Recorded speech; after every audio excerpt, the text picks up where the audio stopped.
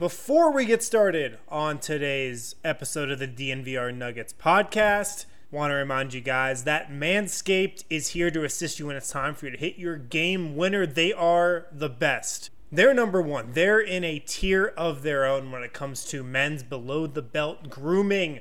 They have the best tools for the job, including the Lawnmower 3.0. If you're an amateur manscaper and you want to get up to speed, you want to make manscaping a part of your daily routine, get the Perfect Package 3.0 kit because it comes with the new and improved Lawnmower 3.0, as well as a ton of other liquid formulations to round out your manscaping routine, which are all essential, absolutely essential to a perfect manscaping routine. You get the Crop Preserver, the Crop Reviver, as well as the travel bag. Get 20% off plus free shipping with the code DNVR20 at manscaped.com. Again, you guys can get 20% off that Perfect Package 3.0 with free shipping when you use the code DNVR20 at manscaped.com. Your thoughts on the way Jokic plays the game? Have you been in these sessions before? I've said this like 10 times, and I'm not writing your article for you. Ask one of your colleagues. He's magnificent. Magnificent. I'll just leave it at that.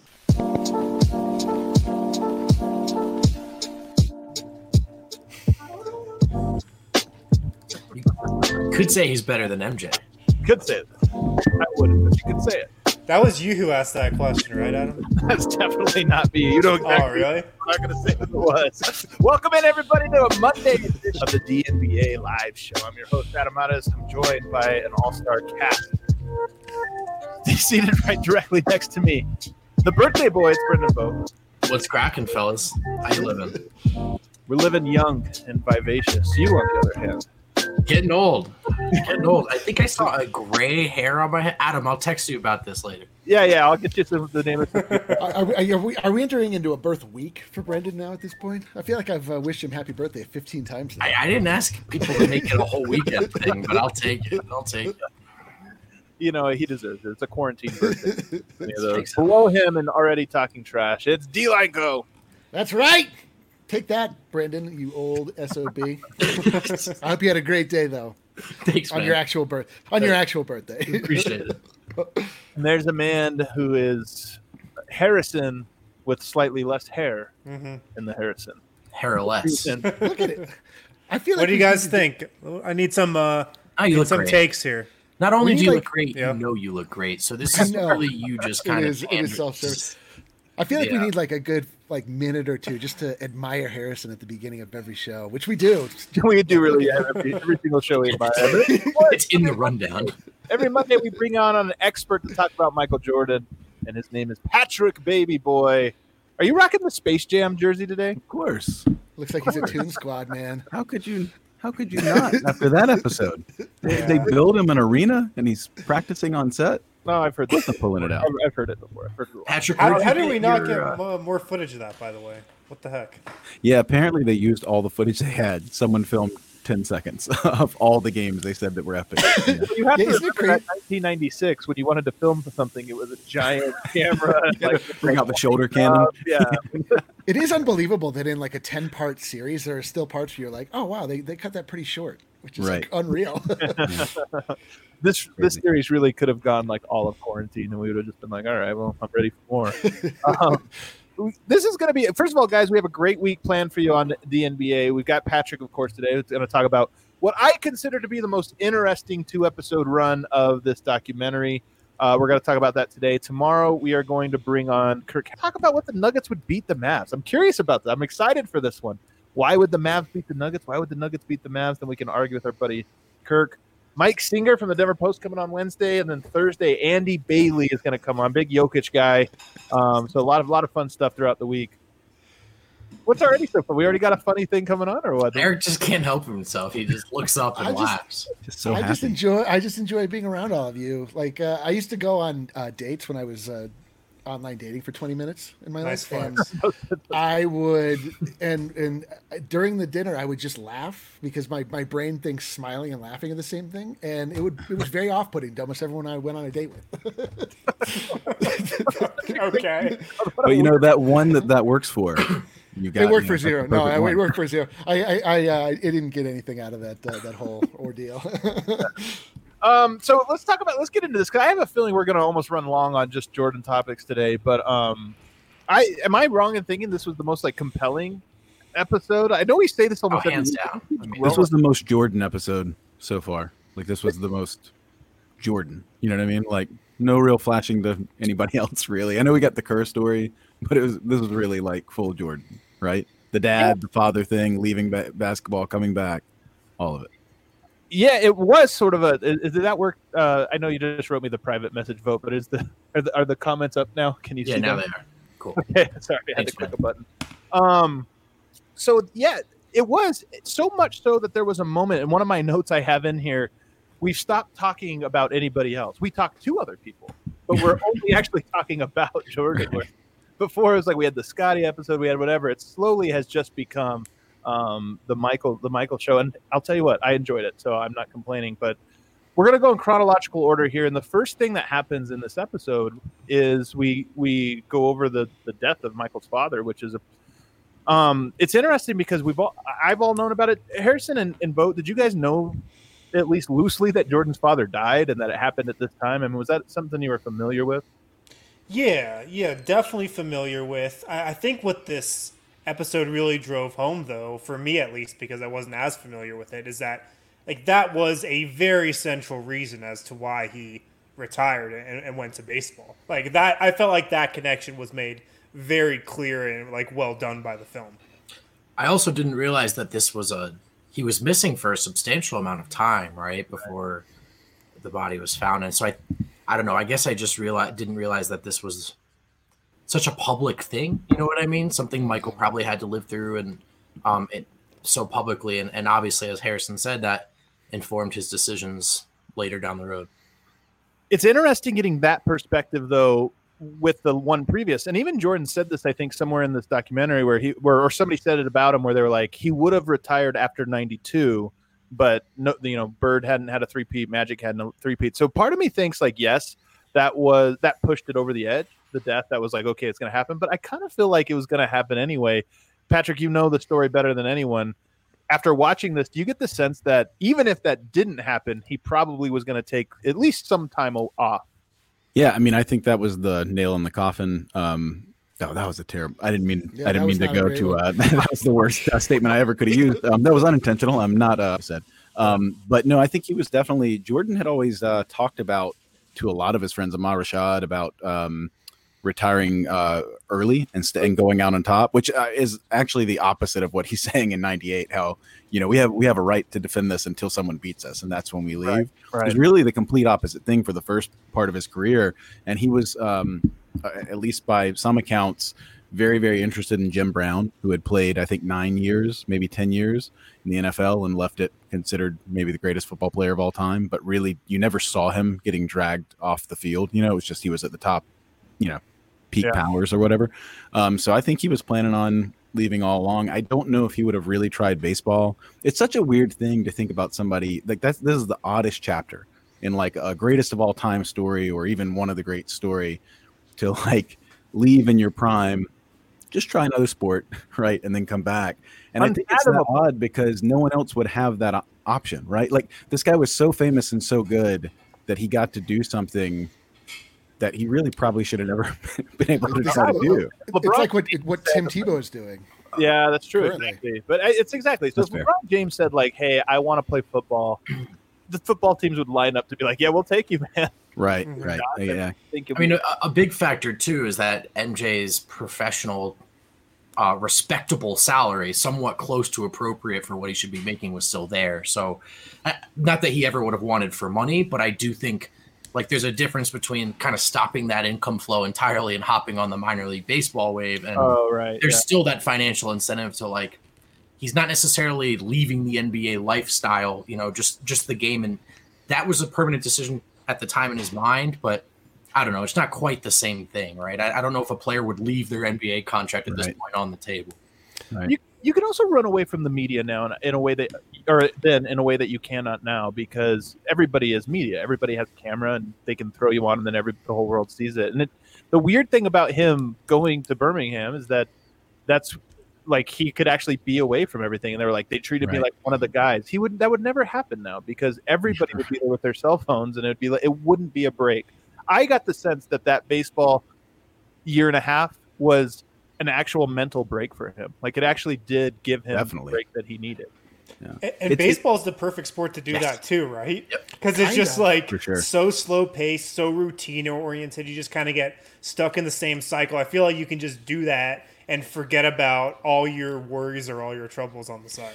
And I mean, you sort of can, but baseball is like the most mentally taxing sport in a lot of ways too, because it's just so full of failure. Like that stuff didn't tax Michael, right? That process of trying to get better and trying to be the best, he was about that, right? What was so taxing was living that public life. And one of the things that's perceived as baseball's biggest issues, and of course it is from a marketing standpoint, is like, who cares about who these guys are? Even Mike Trout, a lot of people wouldn't recognize him on the street, but that's also a product of the clubhouse culture in baseball. Being one of the guys, like that's a concerted effort thing. Right. When you watch a baseball game, in your favorite baseball game, you get the sense that these are not celebrities. These are just the guys in the dugout trying to win the game today. My favorite players of all time are like names you wouldn't know, like Ryan Theriot and stuff.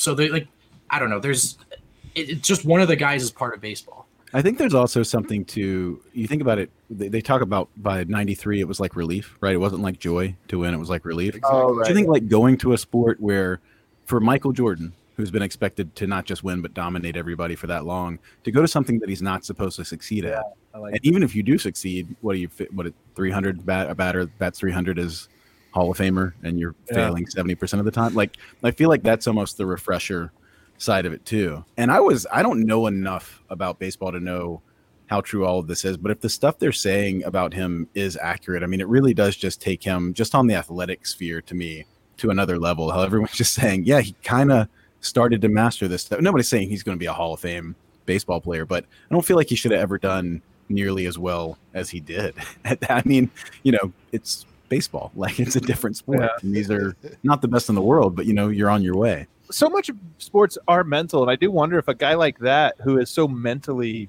refined, like it makes it easier for you to like physically become on the level or something. You know what though? The minute they started talking about it, once they started throwing him the breaking balls and he was chasing them, I feel like Jordan also I feel like the Achilles heel would be like, I can hit this like every single pitch. About this because I know talking to Mo, he's the one that's opened my eyes to baseball and just how it's like the mental aspect of pitching versus hitting and whatever. And it did make me think that when they put that out there, I was like, I'll bet he couldn't not swing at those. Yeah, definitely. It was an easy mental game for the pitchers. They're like slider on the outside. What are we? Yeah, he can't resist this one. But how about how he doesn't play baseball for 13 years and then just starts his minor league career on a 13-game hitting streak? Like, that's awesome. That's awesome. Are you kidding me? The first in that guys like he and Tebow, who also did this, right, were probably major league talents, of course. Tebow still playing?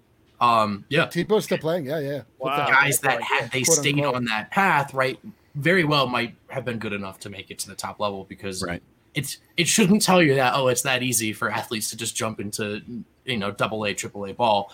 The actual takeaway is Jordan and even Tebow are freaks. Yeah, for sure. Yeah. And the other thing I'd never really thought about, I mean, I feel kind of stupid. I should have thought about this, but I hadn't really thought about them just talking about how different building your body and different muscles that you're using for these things.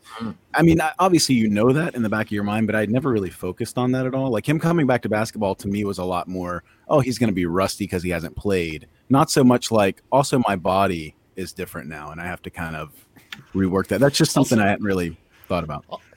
Also, baseball is a professional sport that you can eat the entire time you're playing. Just eat sunflower seeds and Big League Chew. And, my kind of sport. I love how he says, like, they just treated me like one of the guys. And I wonder if treating people like one of the guys means calling them hoes and making fun of them every moment they're like, I wonder how Jordan would have done if there was the Jordan of minor league baseball team. That's what I want to know. That's a great point. I don't think you could ever break Jordan, but yeah, it might have ended up with some fights. I'm pretty confident you couldn't break him, man. I mean, we're going to get into that in a minute. But let's talk about the retirement because one of the interesting things is that the Bulls were really good without him.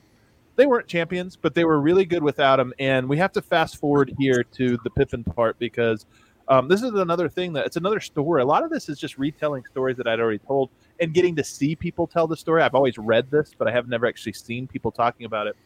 So Scotty gets an opportunity. Now it's 94. He's been in Jordan's shadow this whole time. He steps up. He goes to a whole other level. He carries that team. But then in the playoffs, in the biggest moment, game on the line, Phil draws up a play for Kukoc, and he refuses to go in. Now, first of all, Harrison, I keep going back to you guys because you're the youngest too, but Vogt and Harrison, you guys knew this story, I assume, or had you never heard this one? I knew it. I knew the story. Now, I'm going to play devil's advocate here because I think that what he did in this moment, Scotty did, was wrong. Like, you quit on your teammates, you didn't go in, whatever. But I always see people talk about this and like, oh, I can't believe he did that or whatever. But if you put yourself in his shoes from everything we know, never got a terrible deal. Now, it was his fault he signed it or whatever, but he got a terrible deal. He was underpaid. You've been raving about this guy Kukoc, or Jerry Krause has, who's getting paid, by the way, more than you are. And they're like, oh, he's the heir to the throne. He's next, whatever. And they come over here, and as soon as you get your chance to be the top dog, they drop a play for the guy who you feel like is getting slighted. For me, I'm like, I get why Pippen was so pissed in this moment.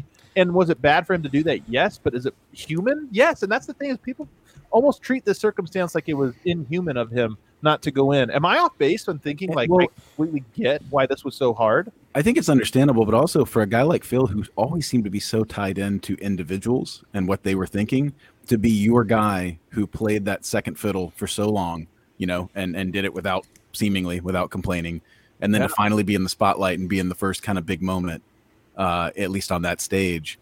And I still don't think it was the wrong play. I mean, like Kukoc said, he said, I'd hit a number of these before, and then they rattle off like 5 that season, presumably game winners. Yeah. I know the record was great, but that's, and 5 games. He hit that game winner too, yeah. Yeah, and then he hit the shot. That makes it even worse. That had to just be crushing for Pippen. And I went back to, these are different circumstances, but that 86 season where Jordan, they wouldn't let him go in for that final play, and they said the team, hit the game winner, and Jordan's out there jumping up and pumping his fist, and I was like, Pippen went out there, like in this circumstance, he just walked out. It's just the worst other side of that it could have been. Yeah. The thing they didn't tell you in this is that he was unapologetic. Now, he does say, like, I would have done things the same, although he says it with the least amount of certainty possible. He's like, I wouldn't have changed a thing. Yeah. It sounds like he probably would have changed something.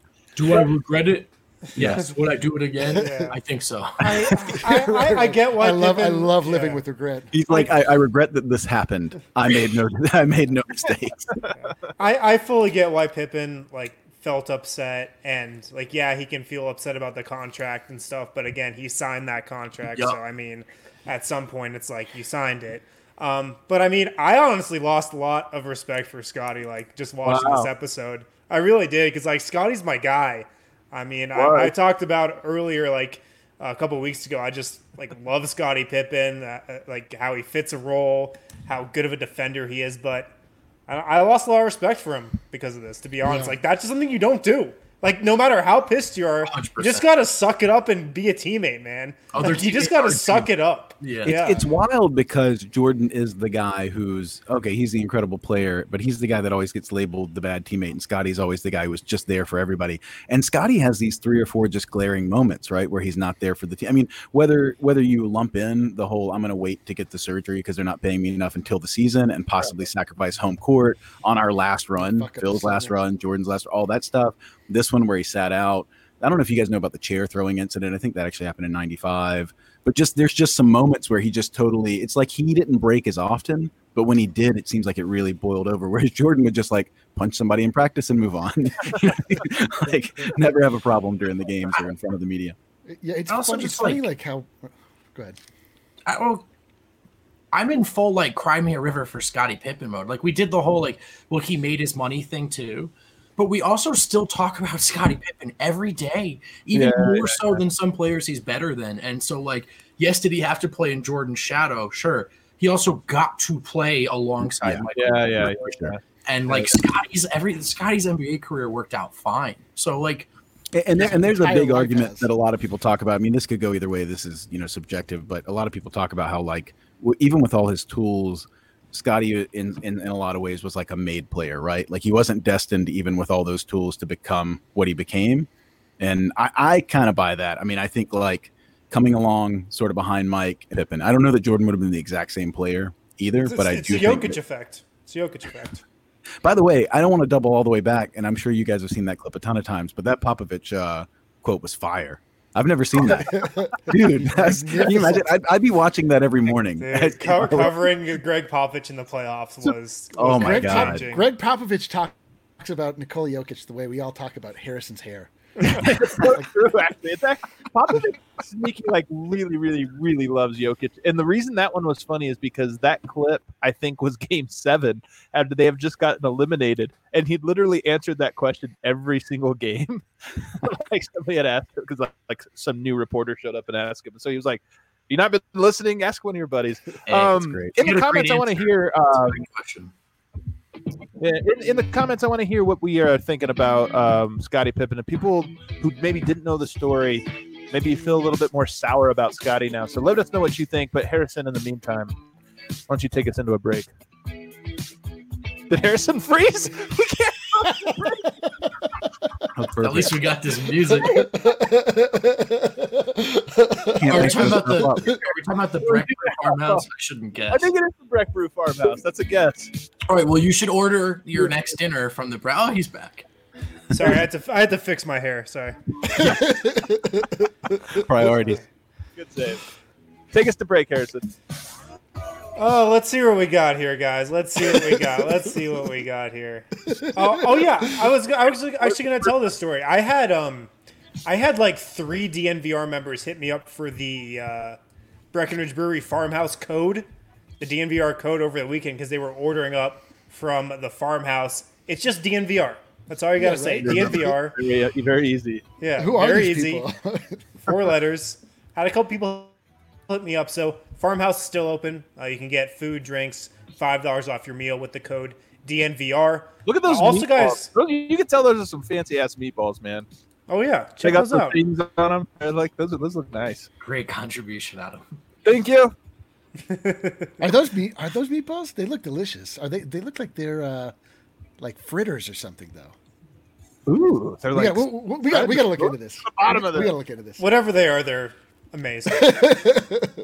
Also, we are having the what is it? The DNVR Grand Open PGA Championship We're this not weekend. sure yet.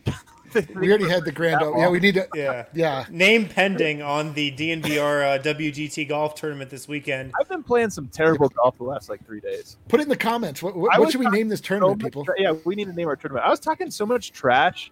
Yeah, to me mainly. Is this true? My internet is bad. Mine is. No, mine's been bad today. You're thinking Harrison. He's the one with the good hair. Yeah, but if you haven't downloaded WGT, DNVRgolf.com, that's the link to download and join up on the DNVR Country Club and talk trash to us and try to beat us at WGT. You won't beat me. You might beat me because I've been absolutely terrible with life. You should take this opportunity. That was a Jordan trash talk moment there. I was just going to say, like, you should take this opportunity. Even, and you started trash talking, not when you were ahead, but from the beginning. Yeah. But you should take this opportunity to call every member that we have a hoe before they get started. That's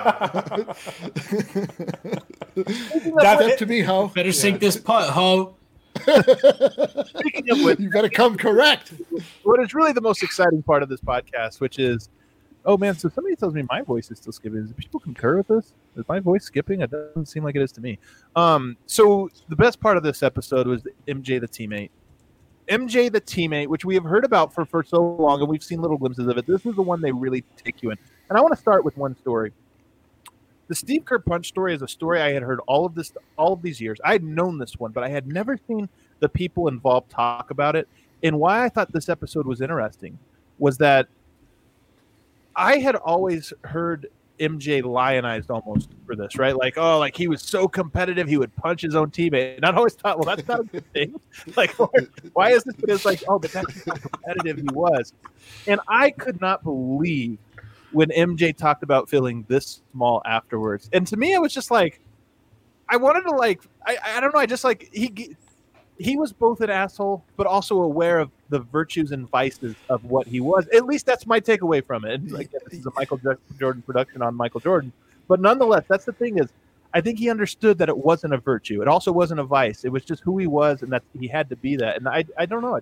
I think that's evident in his eyes as he's tearing up at the end of, it was episode 7, right? It was the first one last night, where he just like, he's examining himself, and that's probably not easy for anybody. I mean, I don't think any of us have ever had to sit there and kind of self-examination with all the cameras on you, but like he really that seemed so authentic. I mean, he really got caught up in that moment, and that was like super emotional. I mean, that was really a moment there. Yeah, that's sort of the thing I took away from just this entire story to this point, is that they sort of built up MJ as this jerk. He's super competitive. He's fighting his teammates, and then they slowly get to the but then they get to the point where it's like they explain why. Like he's not a jerky teammate. He's a leader. Like he's not your teammate. He's leading. Well, the 6 people who were allowed to give their part that was greenlit on the MJ doc said that, and that followed a but. But it's true. It's absolutely true. But you know what? He's an asshole. The fact that they had Purdue, it's effective. Yeah, but it's Purdue has only been throwing shade for all the. I mean, honestly, like I agree with you. Like, oh, it's the 6 they interviewed, but like I was surprised by some of the ones that were ultimately behind him, and basically saying like, was it comfortable? No, it's kind of like the movie Whiplash. If you say right, it's like, where do we draw the line exactly? But then all of them ultimately, it's exactly like it. It's like they wrote that based on Kobe and Jordan. I watched it right before episode 7, actually, just as a coincidence, and it is the perfect complimentary piece. Well, it's half right, because in Whiplash, then the teacher is defamed, he falls away, like everybody hates him. Like MJ, they come to realize like he has this fiery, spiky exterior, but like it's not real. Like it's a means to an end. Like he really is, putting people in difficult positions because then they respond. Like that, human beings, if you feel comfortable, you don't act. And so some respond and some don't, I think. But I do think exactly right. Like he wanted to sort who could come with him on this journey from ultimately.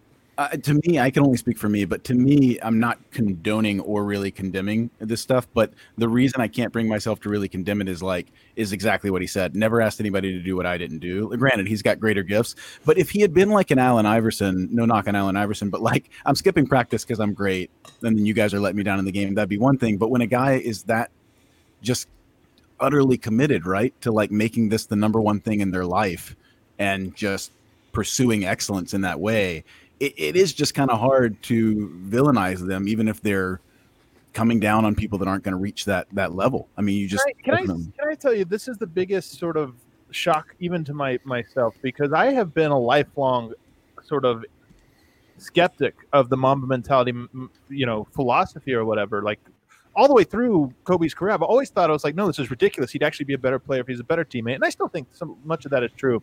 But the biggest change for me from when I was 18, 19, 20 years old to now is I actually do think I have grown to see the merits of this philosophy. And it is that I think for so much of my, there's the perspective of like, okay, there's like little lessons that what can I learn and somebody teach or this or that.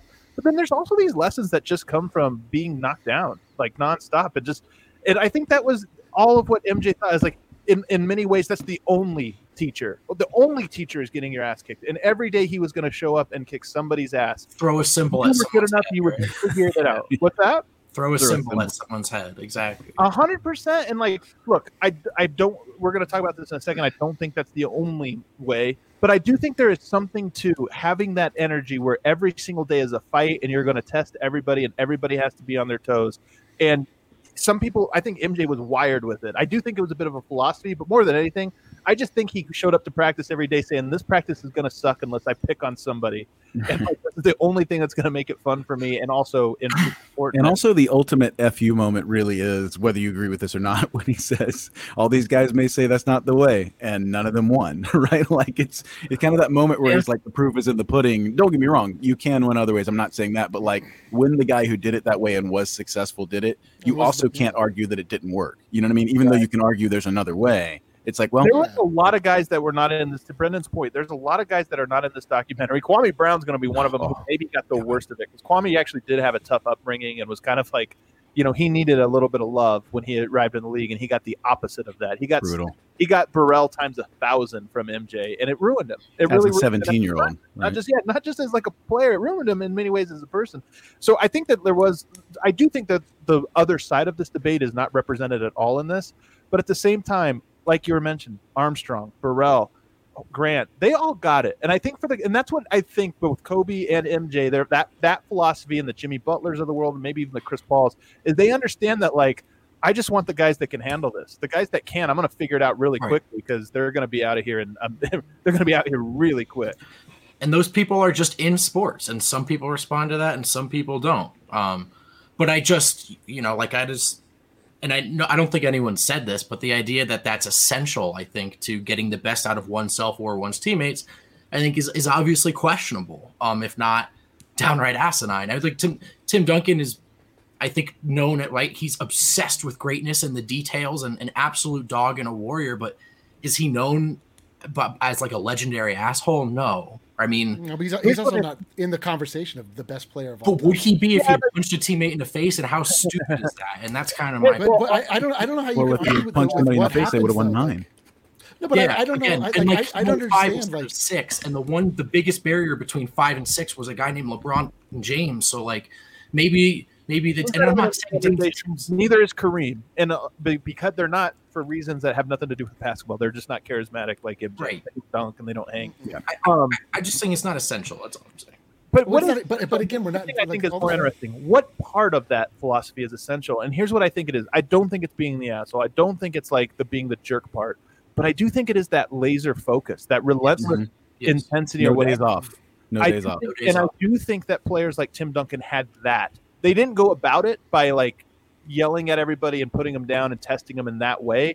But I do think it was one of those things where they weren't afraid to say like, yo, you're out of shape. Yo, how many shots did you miss tonight? And you kept shooting. Like, you know what I mean? Like, there's something, the willingness and like fearlessness to call out everybody for everything, including yourself. And that to me is the essential part. How he did it, that was his personality. But the underlying virtue of it is there, in my opinion. And that's what I'm. It was also the only way I think MJ could be. And again, we talked about before, Kobe emulated this and was successful to an extent, but clearly it was him taking something, right, and molding it to himself versus MJ just kind of showing up and being MJ. And I think the fact that we have a title for this, for Kobe, we have a name for it, and it's the Mamba mentality. And for Jordan, there's no marketing scheme here. Like, that's just who he is, and that's the way he's going to go. At least I don't think there is that he ever tried to turn that into a thing. I think it was just what he did. You know what I mean? It wasn't like really thought about that much. It was just, I'm coming every day to go as hard as I can. You better go as hard as you can. I've heard Ellen is there a version of Michael that can be that obsessed with the commitment to greatness without all the like borderline abuse of people around him in his life? It's not borderline. I don't think it's abuse though, man. Like, look, there are people that I do think, like you said, that wasn't the right moment for them, and they are going to fail, and it's like unlucky, in some ways that they fell into that. But at the same time, man, it's testing the metal, and it's sports. Sports are about exactly. There's two types of people, and I do wonder if this actually, some of this might be how you grew up, because you can see this is maybe this is a fine line here to watch, or to walk. But growing up, you could play the suburb game in Colorado, the AAU suburb tournament, and if a team was up by 30 points, the coach would be like 10 passes. We're doing this. You could go to another tournament, maybe a national tournament, where you'd go and the teams would be like, you're down 40 points, and the coach is trash talking you, and the players are full court pressing you, and they are like waving at your mom in the stands, like, yeah, we're killing your son or whatever. And I feel like, look, some of this is you might look at this and say, oh, these guys are real jerks. What, no class or whatever? And there's something to that. Like, it is weird to trash talk people when they're down, but at the same time, man, that is competition to a lot of people, and that is how it's like fueled, and that's how you get to that 100% level. Yeah, I mean, in sports, there's a winner, and sports is the only thing where there's only one person standing at the end. Like, you're talking about like cultivating a team structure and making sure everybody feels supported and welcome in a bunch of bloggers, for example. Like, that's good because we can all win, but Michael Jordan wasn't always the best. He came in, he knew what it was like to lose. He knew what it was like to be doubted. He knew what it was like to be said that he couldn't rise to the challenge. And then he finally got over that hump, and he never wanted to let it go again. And so he's like, all right, like, I know where I was at when I first came into the league. I need to get these guys to be where I am. Like, I just looked at him as just like an army general, like strutting up and down the court. He looked like a gladiator to me, like just screaming at his troops to get in line. Like, follow me, I'll take us there, but like, I'm not going to carry you. And if you're not going to be along with me, like, I'm not going back down for you. So you come with me or you get out of here. Like, I completely respect that. I also think it was easy for him to justify. I mean, who knows what was in his head, but don't you feel like he always felt like, I'm going through more than anybody else on this team? Like, I have to answer for all the losses. I'm in front of the media. So we're all taking our lumps, but I don't think he ever had a problem kicking somebody's ass. You know what I mean? To try to get them to that level. Cause like, I'm going through more than you anyway. Now he was also, that was more important to him, maybe, and maybe that's not fair for everybody, but I do think that's kind of his justification. But yeah, the losses were his. Like, if the team lost, it was his loss. Yep. And that's the flip side to Jordan that I think was really that you really get from this documentary is he both like was a jerk to these guys, but did take the responsibility in the bad moments. Like, it always eventually falls on me, but I'm going to be pushing these guys like this. So I don't know. I'm not trying to defend the parts of it that were a jerk, but I also just understand it. And I do feel like this is a thing I would have disagreed with. If I argued with myself from 20 years ago or 15 years ago, I would have disagreed with this take. But as I've gone through life, look, life's tough. Life's not simple. Like, to try to be great at anything, it takes a lot of compromise, an enormous amount of fight, and a lot of just like, okay, this thing is terrible, but I'm gonna have to work through it and get past it. And I just think that was MJ's mind frame, just that mixed with supreme confidence. Part of why he felt good trash talking anyone, anytime, anywhere is he just had this incredible confidence. Allie, cue up the clip of him in the cigar, because they get beat by BJ Armstrong and the Hornets in 90. Is it 96 that they lose this one? No, 97, wasn't it? No, it's 96. We haven't gone to 97 yet. Oh, I guess that was the 72 we have the clip, Allie. Cue this one up. I want to. Well, that's all right. And see all that trash talking starts when it's 0-0 instead of 5-6 point lead. That's where it starts. That's the time of a good man. If you talk shit when it's even score, or talk shit when you're behind score. When you're ahead, it's easy to talk. Has there ever been anybody cooler? No, honestly, there's unbelievable. And here's the thing: he has all the charisma of your grandpa. Like, he sounds like your grandpa in this, doesn't he? That's the son of a good man, right there. Like, he talks like your grandpa somehow. Like, he's holding a baseball bat, smoking a cigar. Bogart cool, right? Like, that's like the cool he has to him, and it's just a very old school, classic man of a code. But at the same time, they just lost a playoff series, and here he is holding a bat, smoking a cigar, just like nothing happened. He was holding the bat, smoking the cigar, and was like, man, I am going to freaking kill what's his name at practice tomorrow. I'm going to murder Scotty Burrell at practice tomorrow. I cannot wait. Going to take this out on somebody. I can't imagine that level of confidence. Just that level of, like, we just lost a big playoff game. It's 1-1, right? The series is – or was it 1? Yeah, it was 1-1. It's like, all right, we're just lost at home court. No biggie. Can't wait till we get out there. But then that's also the thing about Jordan was like, yeah, he knew like they were the better team, right? In the end. No, yeah, that's for sure. He knew they were the better team. He didn't just know he was the best player; he also knew he had the super team at that point. Like at that point, because he had verbally abused them enough during the regular season to toughen them up so they could get through that. Yeah, I think that for me, like, why I come away with even more respect for Jordan through all of this is because I always am really fascinated and impressed by people that display behavior that I myself possess none of. Like, there's a softness in me that would not allow me to want my teammates to allow me to think I'm a big jerk. And like, first of all, Eric, everybody falls short of Jordan in that category. Like, I know. But I'm with you on this. Go ahead.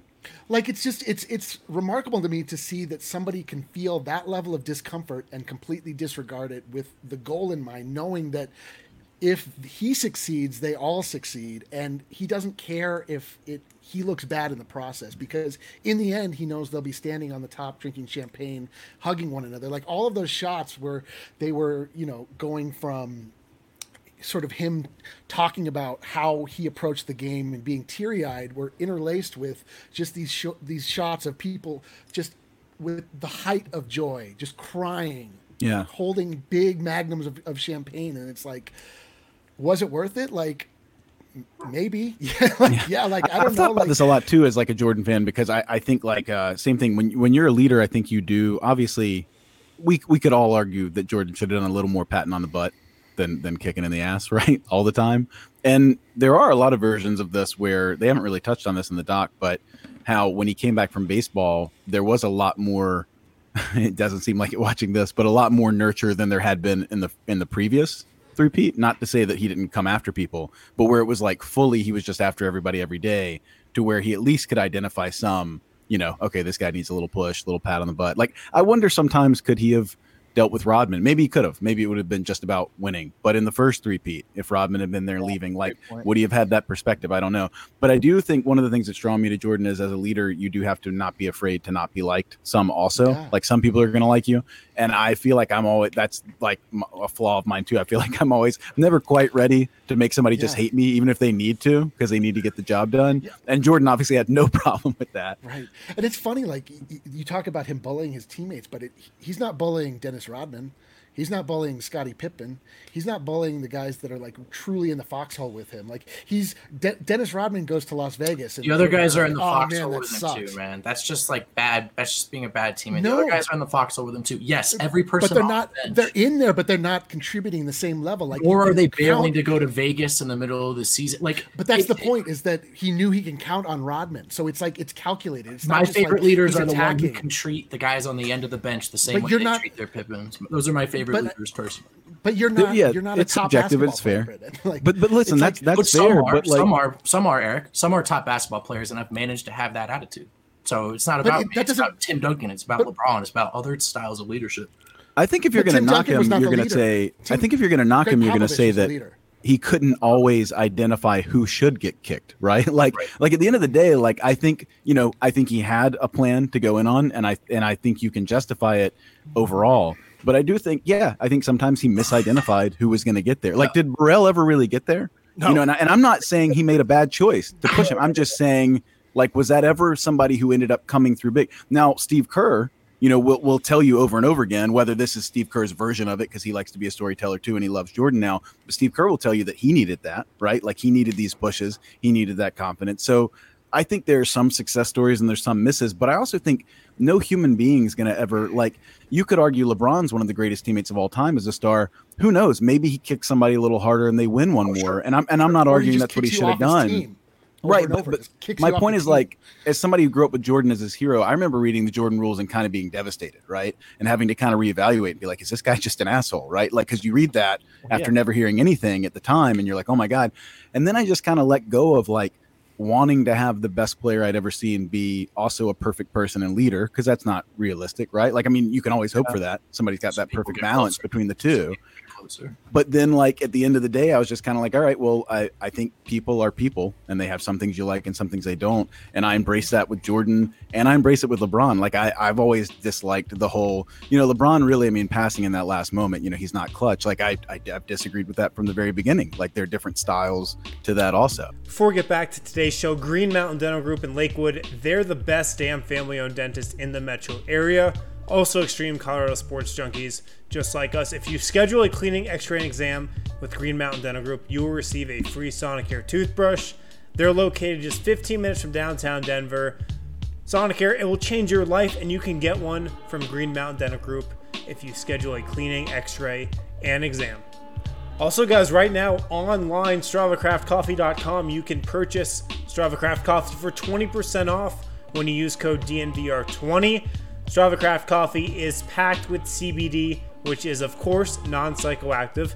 CBD has also been known to help cure long-term migraines, decrease anxiety, arthritis, IBS, etc. If you haven't tried it, check it out. You can get Strava Craft Coffee online for 20% off when you use the code DNVR20. We have to move on to what the title of today's show is, talking now, bringing this to the Nuggets and to, I guess, maybe Jokic in particular. But, I mean, it's a fact that there are multiple styles that can lead to winning. Like, there's multiple ways to be great. That's just a fact. The question is, how much of what Jordan was bringing, that relentlessness, how much of that, and what are the parts of that were essential? Because I do believe there is a part of that was essential. It might not have been the way he did it, but just the willingness to push everybody at all times. and just for everybody to be that dialed in. And one of the things I talked about this year, we remember with Harrison, I think it was 2 years ago, we got the quote, was before Will Barton got hurt, where he said, I'm in a whole nother place, in a whole nother space right now. I'm just so dialed in and so locked in. And I believe that about him. I think Will Barton, who was a giant Kobe fan, woke up every day and just was like, if I don't reach this incredibly high standard I set for myself, I'm a loser and a failure. And like, he had that personal thing. But I do wonder if the Nuggets, and I actually don't wonder, I actually believe that the Nuggets are lacking some piece of this right now. And it's not, look, this isn't a permanent flaw. Like, when people say this, people will often say, oh, so-and-so, he doesn't have that killer instinct. And they'll act as if it's this like this thing of nature.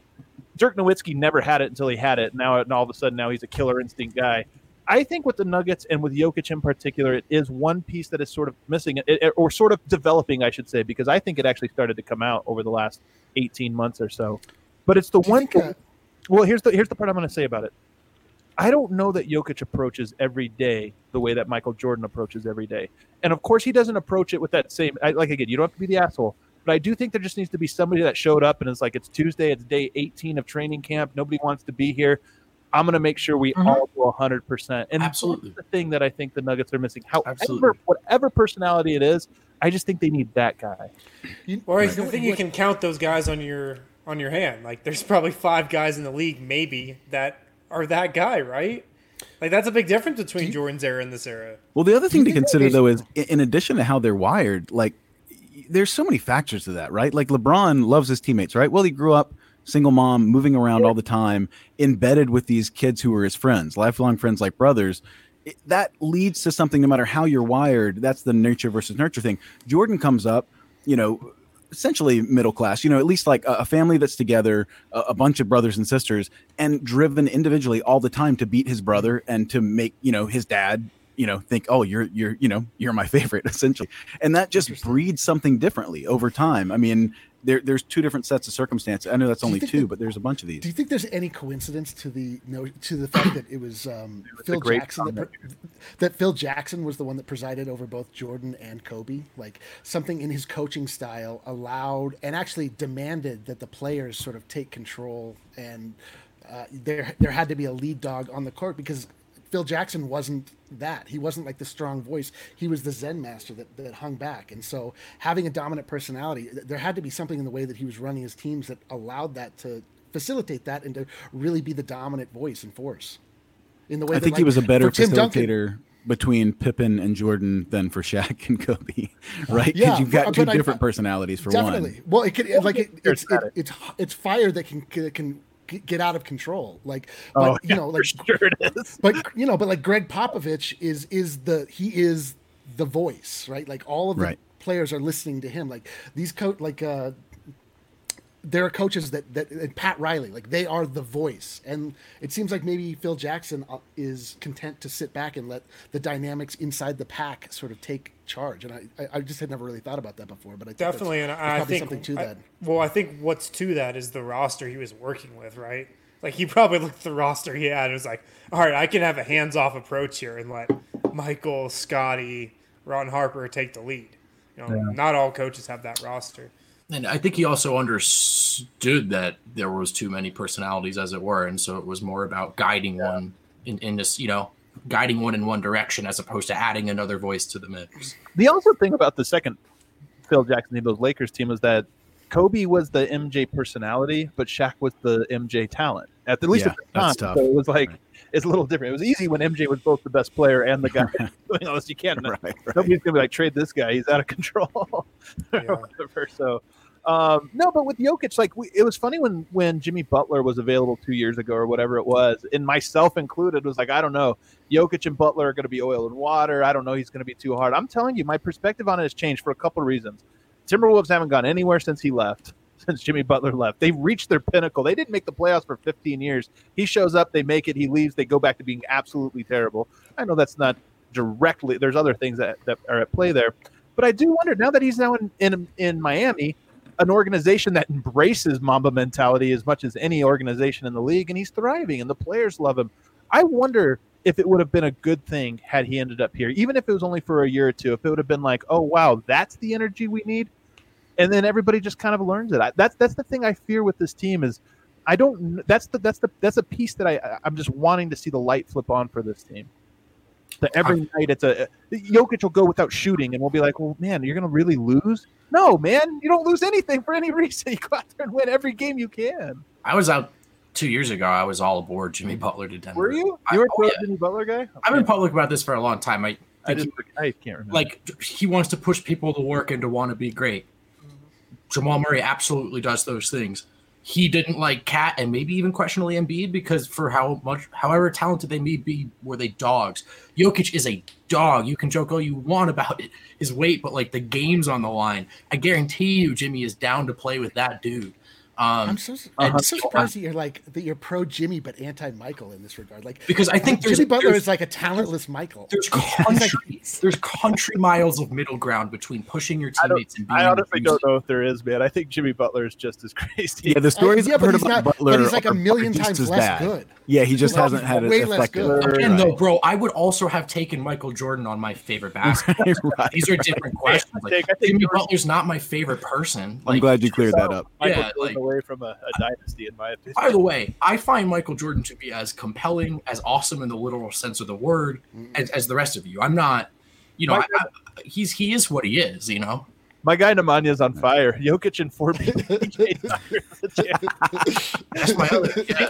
Look, I mean, I was not Jokic as anybody, so maybe. This isn't a character flaw with Jokic because like I said, I've really seen this coming on in the last year. To me, it was the number one, outside of MPJ, it was the number one storyline for me this year. Jokic got his butt kicked by Anthony Davis in December, and he said, all right, enough. Flip switched in it. He lost all that weight. He started going at everybody for 3 months, and it was awesome. Switch flipped off again, for some reason, right? Like the last 5 games before the season got canceled. But nonetheless, he has that in him, and I just want to see it now to where it's a thing that's in him nonstop. And if he gets to that level, I just think that he's going to be the MVP. I really believe in him, in Jokic, that much that it's like the final. And I honestly believe this. It's the final puzzle piece for him. He's that good that it's actually the last little thing. And once he gets it, it's like adding the last piece of the puzzle is like true pressure. Like he'll have games where you can tell the outcome is sort of immaterial. It's like he'll do what he has to do. He doesn't want to get yelled at. He doesn't want to be whatever. But then when we saw in the playoffs, when the pressure was real and you really start to find out about who people are, the thing that MJ was always trying to uncover from his teammates, like that's 1,000% in Jokic. We've seen it over and over. He just, for whatever reason, he requires motivation, which is unfortunate, but he requires motivation. And that's why in the playoffs he had it, because the motivation was built. Yes. We all believe in it. But I'm telling you, there is also something to you get better in October, whether you know it or not. Yep. When you have that in you. Better at making up stories about people sliding him. And then just behave. But it also makes you better. It's like if every day of your life is the Game 7 of the finals, you're just like sharpening your knives over and over. It is true. Like, haven't you ever had like you, I don't know, like you get in a fight with somebody or something, and you just wake up the next day like, all right, let's go. Let's go. Like, whatever it is. Like, and you have that thing where, as a human being, if you feel discomfort, you will move in the opposite direction of it. Always. And Jordan was the best at that. This is what his Hall of Fame speech was about, right? Even though it can be easily mocked, and I'm not saying it shouldn't be, but turning whatever negative, whatever slight, whether even if it was valid, into fuel for the fire, right? Yeah. Just turning it around. And that's why he always says, I'm an optimist, right? Like he may be the angriest, most pessimistic sounding optimist ever, but it's like, I do think he was intent on turning anything around and using it as fuel, by whatever means necessary. I mean, there's something like dollars and 6 championships. I'd be an optimist. But there's something. How do you stay motivated? Because there's a song I just started listening to, and one of the first lines is like, it says like, man, you guys are really lazy, or maybe your heart just doesn't hurt. And like, I understand that. Like I'll wake up and like my heart will hurt for no good reason. And so what will I do? I'll just like put myself in motion, and I'll start making things, and I'll start doing things to sort of like shift the focus from that. I think that there's something like, there's a deep rooted sort of, not even sadness, but there's something in Michael Jordan to where he does not feel content unless something in his brain is firing. And either that comes from like, it comes from being tested and passing the test, and it comes from, and he requires other people to be involved on that level, which is where his gambling comes into play, because truly, like, that's how you get other people to feel the pain you pain. Is if they're going to lose money, they will feel hurt the same way you feel hurt just by losing. Yeah, he always seemed determined to measure himself against whoever was there, right? Like at all times, which is perfect for competition. But even Phil said, Kobe would be very aware of a moment if he got hot, right? That stretch where he 40 plus for 10 games or whatever, where he's like, it was almost like Kobe was locked in because he had a shot at history. He's like, and Jordan would, not that he wasn't locked in every game, but he'd go and he'd score his 30 like 5 nights in a row, and he would have the calendar circled for when they played Charles Barkley, right? And he'd be waiting for that. Okay, now I'm up against this guy people are saying is as good as me. And then he'd go on a tear and get 50 and talk shit the whole time. You know what I mean? And those were the moments where I think were more important to him than any kind of like record book or something. It was like, you and me, let me prove it now. Yeah, I love that edge of discomfort though, and like I really do just think that's where like life is for the greats. It's just always in that discomfort zone, and that's the secret that MJ sort of knew was like, yeah, this stuff sucks. It's an asshole, and a lot of people are going to fall by the wayside. But the ones that are like, oh, this is just where I live now. I live in this uncomfortable spot. That's when they can really start to grow. Yeah, and like something like that is not a choice for him. Like he doesn't decide to go out and do this. It's just like he needs others to feel as he feels. And so, which I get, like I get that feeling. But this is why your wildfire thing is so great, because it really is like he harnessed that, right, for a certain amount of time, and then 98 came and he walked away from basketball, and it's just like fires everywhere. And this is what is so impressive about Kobe is I thought for sure he would be this exact same way, but it just seemed like he learned how to harness that fire and just like move it around. And it's like, oh, wow, I did not see that coming at all for Kobe.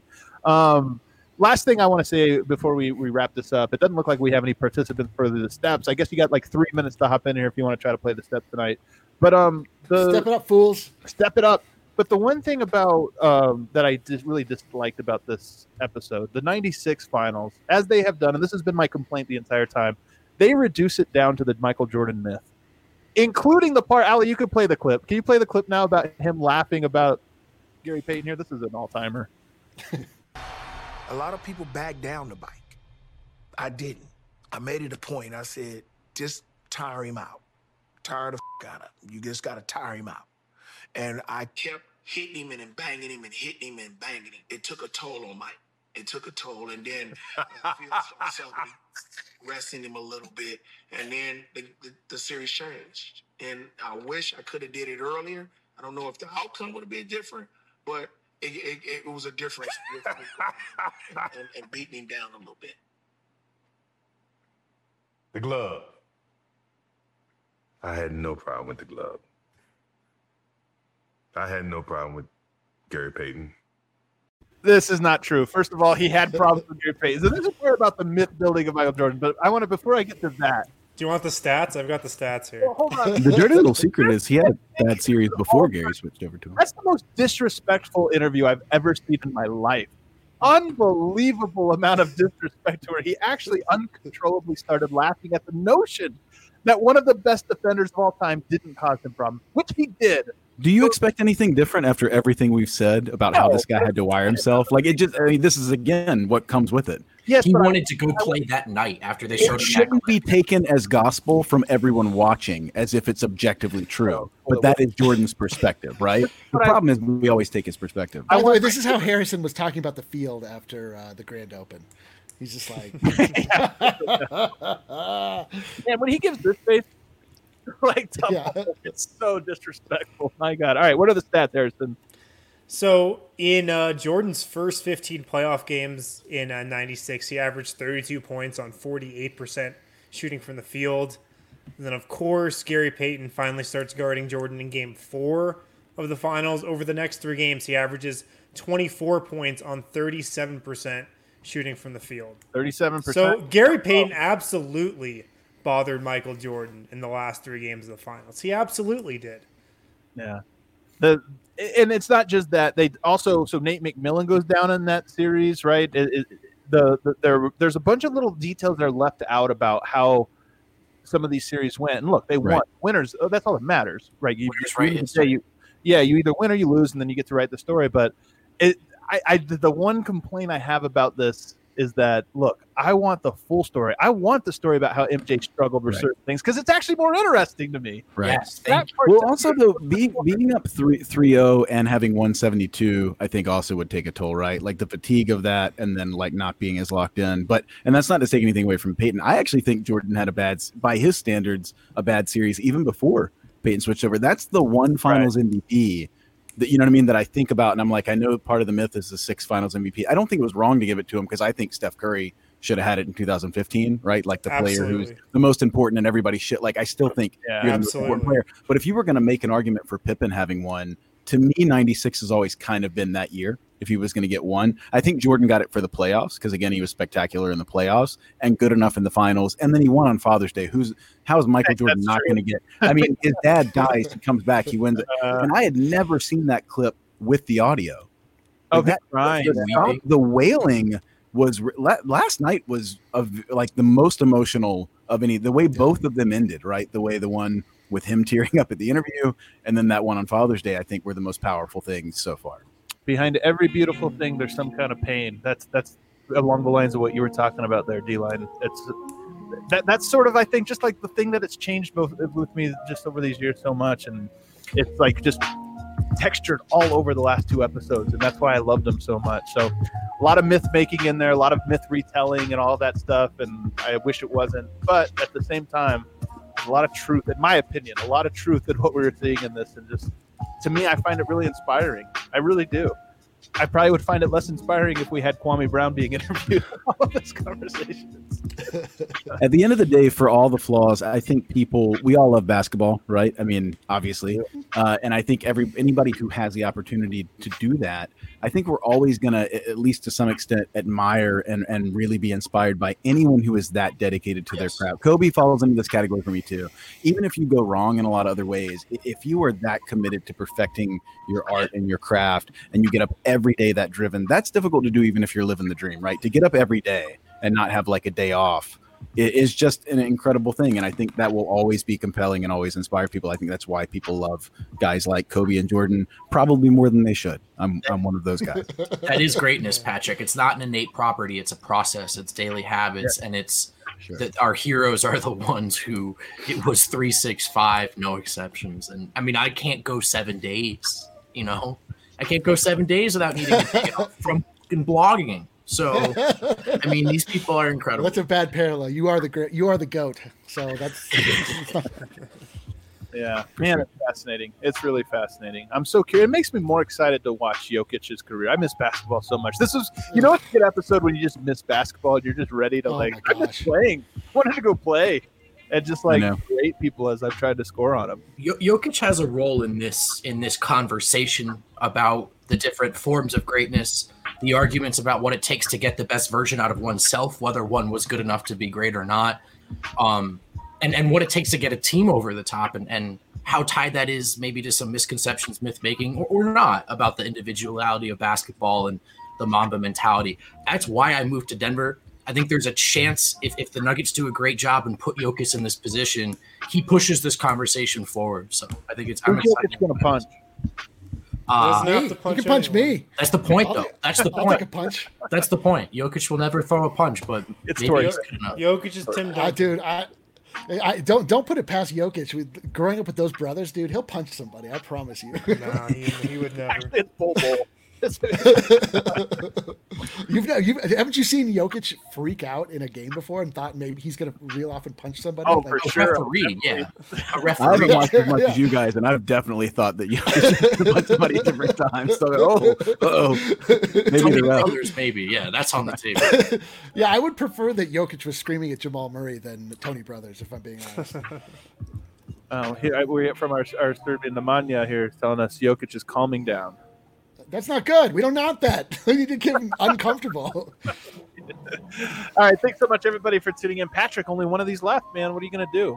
This is devastating for me. I feel at home here now. I don't know what I'm going to do. I'm going to have to find a new team, I guess.